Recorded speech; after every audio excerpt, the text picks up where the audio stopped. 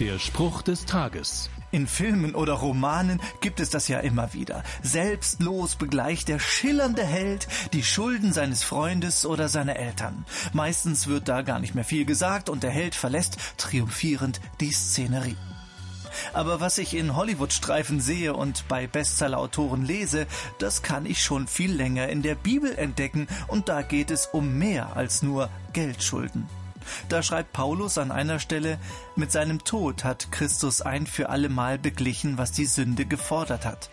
Jesus greift nicht einfach nur in seine Tasche und bezahlt selbstlos das Getränk, das ich habe anschreiben lassen. Er gibt sein Leben für mein Leben. Er stirbt, damit ich nicht mehr für meine Fehltaten verantwortlich gemacht werden kann. Einen größeren Liebesbeweis kann es nicht geben. Der Spruch des Tages steht in der Bibel. Bibellesen auf bibleserver.com